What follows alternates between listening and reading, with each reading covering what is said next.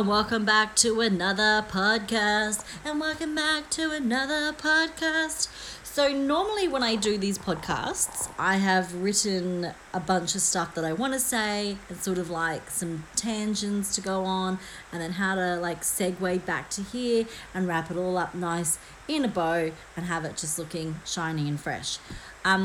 I have not had time to even write down a single word. So I'm just sitting in my bed and I'm just chatting into my phone and it's all very off the cuff, shall we say. So hopefully it's not going to be too, what's that got to do with what she was talking about?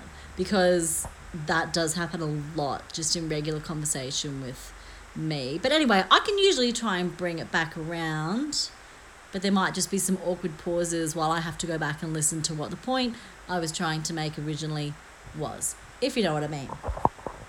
So I did kind of have a thought about what this week's podcast would be about. I haven't done a podcast for a couple of weeks because I've had school holidays and I've just been really busy, and like when you have things you actually have to get done, then these sort of fun hobbies are just easily swept under the carpet. But I enjoy doing the podcast, and some of you have been enjoying listening. I say some very sparingly. I understand, that's fine.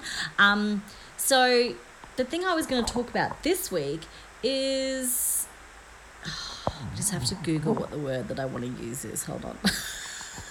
It's going so well. Okay, yes. So talk is cheap is kind of going to be the theme for this week's podcast. Because I've always felt like I'm one of those people who, if I say I'm going to do something, then I do it, and I make a real point about, oh shit, I've said I'm going to do it, now I have to commit. Whereas, I find it really annoying when people don't do that and they do say they're going to do something and then they don't do it. And I think these days, because of so much social media, it's even easier to be like, I'm going to do this. And then everybody says, wow, you're an amazing human being. And you go, yeah, I am. I'm awesome. And then you don't actually do what you're going to say. Case in point was me in this podcast. I told someone I was going to do the podcast, and they were like, yeah, we'll see how long that lasts. And my first thought was, fuck you, that is so insulting, because really in my life, I just have a pattern of saying I'm going to do something, and I always follow through. I can definitely understand if I might have been a flaky person to have that sort of snarky attitude, but I really just think that I commit. I go all in. If I've said it, especially if I've said it out loud, some days I can talk myself out of things that I've said in my head, but if I've said it out loud, then I 100% commit, and I just go hell for leather until it's done and fabulous and in your face. I have been musing this week when I was toying about doing this as a podcast episode and wondering if it was because of my religious upbringing. I was christened a Catholic. We're not like huge religious people, as in we go to church on Christmas, and if someone in the family is baptizing their kid or getting married, and that's about it. But I went to Catholic high school from, year 1 to year 12. And I definitely have held true to some of the Catholic values and principles and that sort of thing. But one of the Catholic sacraments is just sacrament shit. See, I don't even know. I shouldn't be talking about stuff that I don't know about, but we'll just keep going and, just forgive me. It'd be very, religious and spiritual of you. Please forgive me. So one of the things is called Lent, and that's 40 days and 40 nights of not doing something or not eating something, or you're basically just giving something up for 40 days, and then on the last day, the next day is Easter Sunday, and then you can eat all your chocolate and you can do all the things you want to do. So as a kid, we were always encouraged, give up chocolate, give up sweets, that sort of thing. And then, so in year 2, I'm like, yes, I'm not going to eat any sweets. And then 4 hours later, I'm eating a Minty in the backseat of the car. As you get older, you kind of take it a bit more seriously. But then I even realized as I got even older again, I took it a bit more seriously, but I was very much like, I'm going to give up chocolate cake for Lent, which obviously meant then I could be eating your Freddo Frogs all Lent, then I could be eating chocolate ice cream all Lent. It was just that one thing specifically, chocolate cake, that I would give up, which seems like such an arsehole thing to do now. And even in my 20s, it would be like, okay, I'm giving up alcohol for Lent. And I used to give up alcohol all the time for all of Lent. And then as I got a bit older, it was like, I think I'll give up beer for Lent. And I'll just, drink rum and cokes every night instead. And I think that has really ingrained this sense of like, talk is cheap, you got to walk your walk. And if you say you're going to do something, you have to do it. And it doesn't matter like what brackets it was, things that you put around, like limitations you put around what you're going to do. But if you say something, just commit to it. So I find now as an adult, and I'm 36,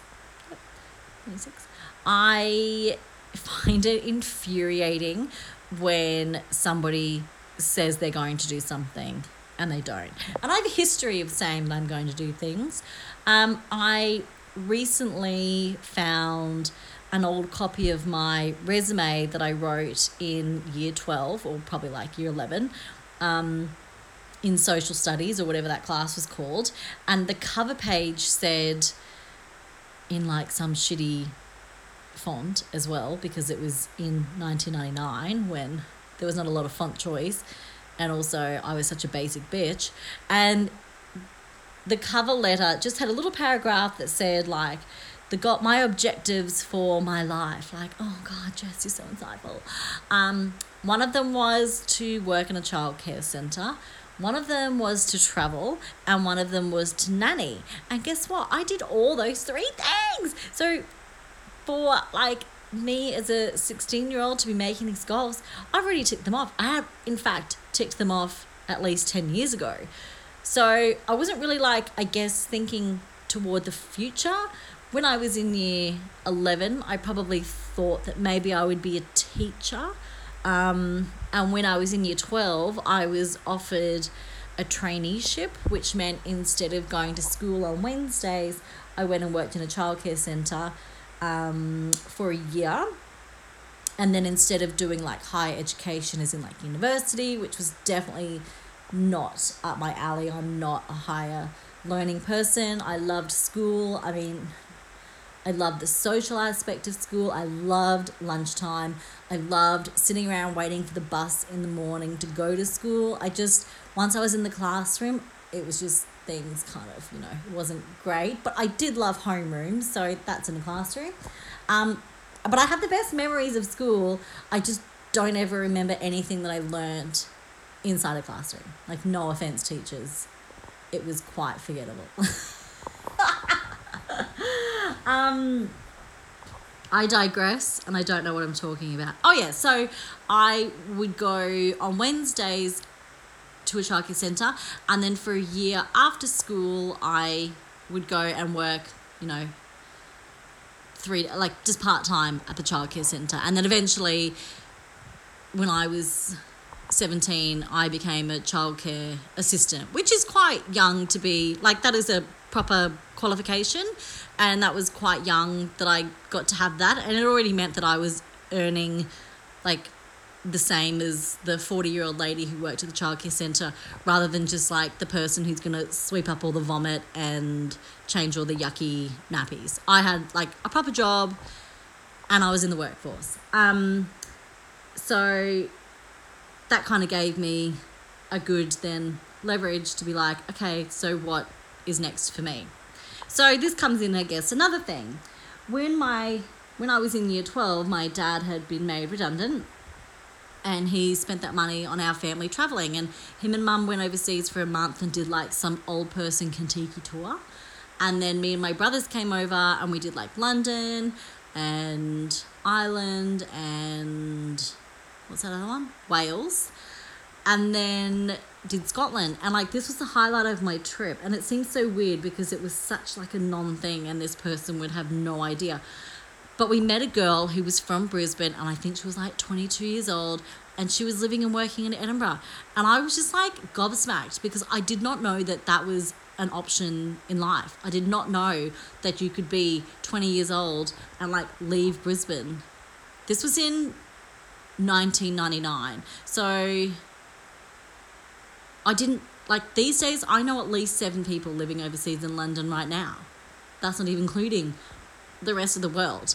But back in 1999, it wasn't that of much of a common thing, or maybe it was, and I was just didn't associate with people like that because I was in high school, and my parents only, we didn't have anyone like that around us because my parents were parents of teenagers in high school. So upon coming back to Brisbane, that was kind of my next big thing, is I said, look, let's just get this stupid childcare thing. Oh, I loved it. Let's just get this childcare qualification, and then I'm going overseas. So in year 12, asked around a bunch of kids, not colleagues, what are they called? Like fellow classmates? Whatever, friends. I couldn't even think what they were called. My friends. Oh, God. And a bunch of us had decided we would travel together, and we would all go overseas together. And I'm going to say it was even like 6 people, a couple of girls, a couple of guys, all on board. Yes, keen, lock it in, let's go overseas next year. And then over the course of the year, one by one, everybody pulled out. And I think I was like weeks away from booking my ticket even. And the last guy rang, and he was just like, my dad wants me to help him out with his business, and it's just not a great time. But if you want to wait for 6 months, and then we'll go in 6 months. And I was just like, pump the brakes on that, because I'm not waiting for anybody. I am going overseas. And so for me, it just kind of blows my mind, because 6 months prior to this, I didn't even know that you could go overseas by yourself. And next minute, I'm like, get a ticket, get me on the plane, I'm going overseas by myself. It just kind of blows my mind, even that my parents were like, yes, this seems like a really reasonable and good idea for you, Jess. I'm so glad that they did, and it just goes to show what kind of faith that my parents had in me. And it was a time of my life, and it just absolutely changed and made my life. But I just can't believe that it even happened. I'm still in shock that my parents were like, yes, go and do that. And I even remember walking down Brisbane into the customs area, and I had to fill out your little boarding card thing, and I looked up at my parents, and I was like, which way do I go? As in, I didn't know how to go through the ticket line. And my dad just looked at my mum, and he just said, fuck, she can't even get out of the airport. That must have been a nightmare for my parents, because then I had to go to London, get the tube, figure out all that stuff. Oh my God, I still have no idea how I did it. It just blows my mind that I was able to do that. But so that's another thing. So I had a lot of friends who were saying, don't go overseas now, wait. And I was like, no, because when you say you're going to do something, you just have to commit to it, and you do it, because I feel like you owe yourself that. If I had have waited for 6 months, I probably never would have gone overseas, and that would have been stupid, because that was my goal. That was something that I had worked really hard for. At the time, before I left, I had 3 jobs. I was working at Mick Cafe from 5 o'clock in the morning until 9 o'clock in the morning. Then I would go to the childcare centre, and I would work there from 10 o'clock until 3 o'clock, and then I would drive over to Wollongabba, and I would work in a pub from 6 o'clock until, I used to whinge a lot, and so they let me go home early pretty much every night, so I was probably only there from 6 until 9. And I just had worked really hard for it, and I was like, I don't need anybody else in my life. I'm going to go and just travel. I found a job online, had a job upon my arrival, got there straight off from Heathrow Airport to my new job. Didn't know anybody in London at all. I had met up with my cousin's roommate on the airplane out of Brisbane, and we sort of became friends, we're still really good friends now, and I really needed that relationship, but I didn't know her. I didn't know anybody. I was a 17-year-old who officially lived in London. And I feel like that is one of the biggest challenges. It's definitely one of the coolest things I've ever done in my life. And I really grew up a lot from that. And that solidified to me that if you say you're going to do something, you owe it to yourself to commit to do it. And yeah, so something that I have been pondering about lately, and I'm going to say it out loud, and I have to commit to it once I say it out loud, is becoming a vegetarian. Bet you didn't see that coming. I am really inspired by Greta, and I really just love the idea that one person makes one change and the knock-on effect of that is like humongous. So I was doing sort of a lot of reading about like, it's all good and well to stand in a street with a placard and be like, we want change. And like, yes, I've done rallies before, and that sort of thing. But I just feel like you got to commit. You can't just say, we want change and we want everybody else in the world to change and we want you to do this and we want you to do that, if you're not going to do something by yourself to change. So I was Googling different things, and there's lots of, oh my gosh, there's so many things you can do. But for what I gather, something as simple as giving up meat, it just seems like the easiest way to kind of not fuck up the world, just by changing my diet, which is not that hard to do. I'm going to miss meat, okay? I really love meat. I've particularly spent the last couple of weeks doing a farewell tour of meat. Delicious bacon, yum, some chicken breast, ooh, delicious. But I should say that I kind of have always been a fussy meat eater anyway. So it's not like, I'm always just like chewing on lamb chop bones or something. I'm really fussy about meat. I'm really fussy about different cuts of meat and types of meat. Like I'd never eat a chicken thigh, like, ugh, yuck. Or I'd never eat like, I don't know, some kind of like lamb sausage. Like, no, I just need things to be the meat how they are. Like chicken breast, yes. Chicken sausage, no. Like lamb chop, yes. Lamb mince, no. Do you know what I mean? And often when I would go traveling, I would decide to become vegetarian anyway, because who knows what happens in kitchens in foreign countries, and I'm just such a snob. And as I said, I don't like funny cuts of meat, so yeah. I remember traveling through Morocco when I was 23, I want to say 23. I actually didn't think I was going to Morocco when the trip was planned and booked, and actually only realised I was going to Morocco when I went to buy a Lonely Planet book, and I pulled out the book from where I thought I was going to, which was of course Monaco, and went, that doesn't look right. That's not what the ticket said. And then was like, text my friend, hey, those tickets you bought, I thought we were going to Monaco. And she says, no, we're going to Morocco, Jess, and that's in Africa. Quite the opposite of Monaco, don't you think? And is it even called Monaco? Is it called Monaco? Who knows? I haven't been there. I can't tell you. Actually, I think I have been there, but I'm not even too sure. I think I went there in Kentucky. Is that a stop on Kentucky? Who knows? If it was, then I did. If it wasn't, then I didn't. So I ended up in Africa, as you do. I should say that I also was not the only person who was traveling. There was about 6 of us who went, and I was not the only person who was telling people that I was going to a country that I wasn't going to, because my good friend Ellie was telling people she was going to Morocco. Guys, it was like the world's best trip, just FYI.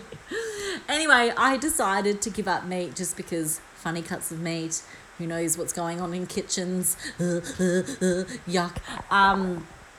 And yeah, gave up meat. Everybody else, that was fine. I was traveling with my brother, so he knew that Like, I was annoying when it came to food. Traveling with my roommate, she knew I was annoying. Other people who I'd grown up with, everyone knows I'm annoying. It's fine. There was only one person on our trip who we didn't know, and she, shouldn't have been on the trip for starters. But anyway, it caused her a lot of offence that I was travelling around Morocco only living on, what's that kind of pizza? Margarita pizza. So everywhere we went, I just get margarita pizza because it was so yum. With like the delicious flatbreads and like a bit of cheese and a bit of tomato, and it was just all I would eat. And it was either that or Pringles. And like, I think we're in Morocco, I'm gonna say, for like at least a week, and I just go out for dinner. Everyone's eating these like gorgeous tangines, and just, you know, they're all eating with their hands, and like beautiful doukas and all this stuff. And I'm like, yeah boy, let's get a margarita pizza. The only place where I did have an issue was when it was just coming up to when we were going home. So I was already starving and ready for something else, and, you know, couldn't wait to go back. I was living in Ireland at the time. Was like, get me back to Ireland and make me some bacon and cabbage or something equally delicious and Irish. And I'd ordered a margarita pizza, and it arrived, and it came out, and it had the world's longest hair grilled into the cheese. And I remember just looking at my brother with like tears in my eyes, and he was just like, fuck, I wish that hair was in my food. Like, oh, what a cutie, because he'd rather eat the hair than have his sister, who was like wasting away, because by that point I'd probably even stopped eating the margarita pizzas. Because, I mean, look, there's only so many margarita pizzas you can eat. They are yum. Oh yeah, they're yum. But seriously. So I was like, it's fine. I won't eat the pizza. Don't worry about it. Walked out of the restaurant on our way home, and there was like a little chip vendor thing. And I was like, I'll just get some hot chips. Call it a day. We're going home. It's fine. Ordered some chips, and the guy made like a little brown paper bag to put in. And then he put like his hands that had been in his pocket when I saw him straight into the chips and straight into the little chip packet for me. And I was like, thank you. Walk, bin. Because I'm not going to eat like pocket hand. And like, this is nothing to do with, you know, like the cleanliness. This is pure to do with me. If I was walking down the street here and I ordered some chips and someone gave them to me in like a fistful of just disgustingness, I wouldn't eat them. You could be my best friend, and you could like, do you want some chips? And give me a handful of chips. And I'm like, thanks, mate. I can touch my own food. I just don't like people touching my food. So the point of this story is that I'm really fussy with food anyway. So cutting meat out is not going to be this like huge thing for me. I think it will a little bit though, but it's not going to be, I'm not, you know, I think it's just a bit different, because I'm not giving it up because of the animal factor, which, I mean, obviously, yes, of course, nobody wants to eat something that has a face, but it is more about the sustainability for me, and I think because of that, I think it's going to be harder. Whereas if I was like, oh, grossed out, then I could just be grossed out. But this is more just like, no, this is something that I'm choosing to do to make a difference in the future. And I don't even know whose future it's going to impact. I mean, definitely me choosing to become a vegetarian will impact my own future, and I definitely think it'll impact my children's future, because they'll be seeing me, and like, they'll keep eating meat. The rest of the family are welcome to keep eating meat, although in saying that, the last couple of nights no one has eaten meat, and no one has like complained. And when I say no one, I specifically mean my husband, because I think he definitely will continue to eat meat, but I just would have thought that there would have been a lot more like, oh, another vegetarian meal, but there hasn't been, so that's kind of nice. Maybe he's just supporting me because he knows that I need him to get on board with it so that I can get on board with it, and then once I'm like, choo choo, he can be like, give me a steak. So yeah, so this was just going to be a little podcast just to sort of say that, that's what I'm going to be doing. So if you have any good like vegetarian recommends, actually the 2 other Dangerous Female girls are both vegetarians, which is kind of cool, because now the 3 of us will be vegetarians, which is, I think, kind of cool. So yeah, another thing that I was thinking about when it's got to do with like once you say it, then you have to commit, is to do with my podcast. In that next year, I've decided to do. I'm gonna go like on a not a grander scale, but I'm going to involve other people. So it's not just me sitting in my doona because it's quite hot today, and I'm still just sitting here in my doona. I'm starting to sweat a bit, I'll tell you. And I can't even turn the fan on because it goes. Huh, huh, huh, huh, huh, huh. But I've decided to splash out and get some like proper equipment. And next year, I'm going to use this. I don't want to say too much because I don't want to give too much away. But next year I'm going to be involving other people, as in interviewing other people. So that it's not just me here sitting in my room like waxing lyrical, is that the saying? Which is like frothing myself and telling you all these stories from my past. I would rather have some proper conversations with some people. So I have an idea. It's kind of still just percolating a bit in my head. But as of definitely next year, maybe even into December, so that when my husband is on school holidays, I can crack out a couple of podcasts. But yeah, I'll keep this going up until then, and that will still just be a work in progress. If you don't know, Katrina and I have decided to no longer do What's Good Brisbane just because we were feeling like too guilty if we weren't posting, because if you don't post, then you don't get the engagement and all that kind of stuff. And we just decided that we were so busy anyway, and we'd kind of done it. We've been there, done that. And now it's time to move on to the next things that we're going to do. So obviously I'm going to be focusing more on the podcast and this new idea that I have to like bring in different... It's going to keep in, I think, with the theme of social media and my Brisbane connections and all that kind of stuff. Anyway, it's kind of just annoying if I'm just like talking about something that I'm going to do, because that's annoying. But the thing is, now I've said it, you know I'm going to do it. Anyway, I think that this is probably enough because I'm just like rabbiting on now. But I hope you enjoyed this version of the podcast without the proper, like, you know, my written notes. It seems... I don't even know what I've said now, so I'm going to have to go back and listen to this just to make sure that I'm not like a total twit. But yeah, anyway, I still don't know how to end the podcast, so podcast finished. It's finished. It's finished. That's it. It's over. Bye. Ciao. Love yous. PS love you. PPSS. See yous. Finished. Bye. Hold on, because I've got to log back into my phone. Okay, now it's gone. Bye.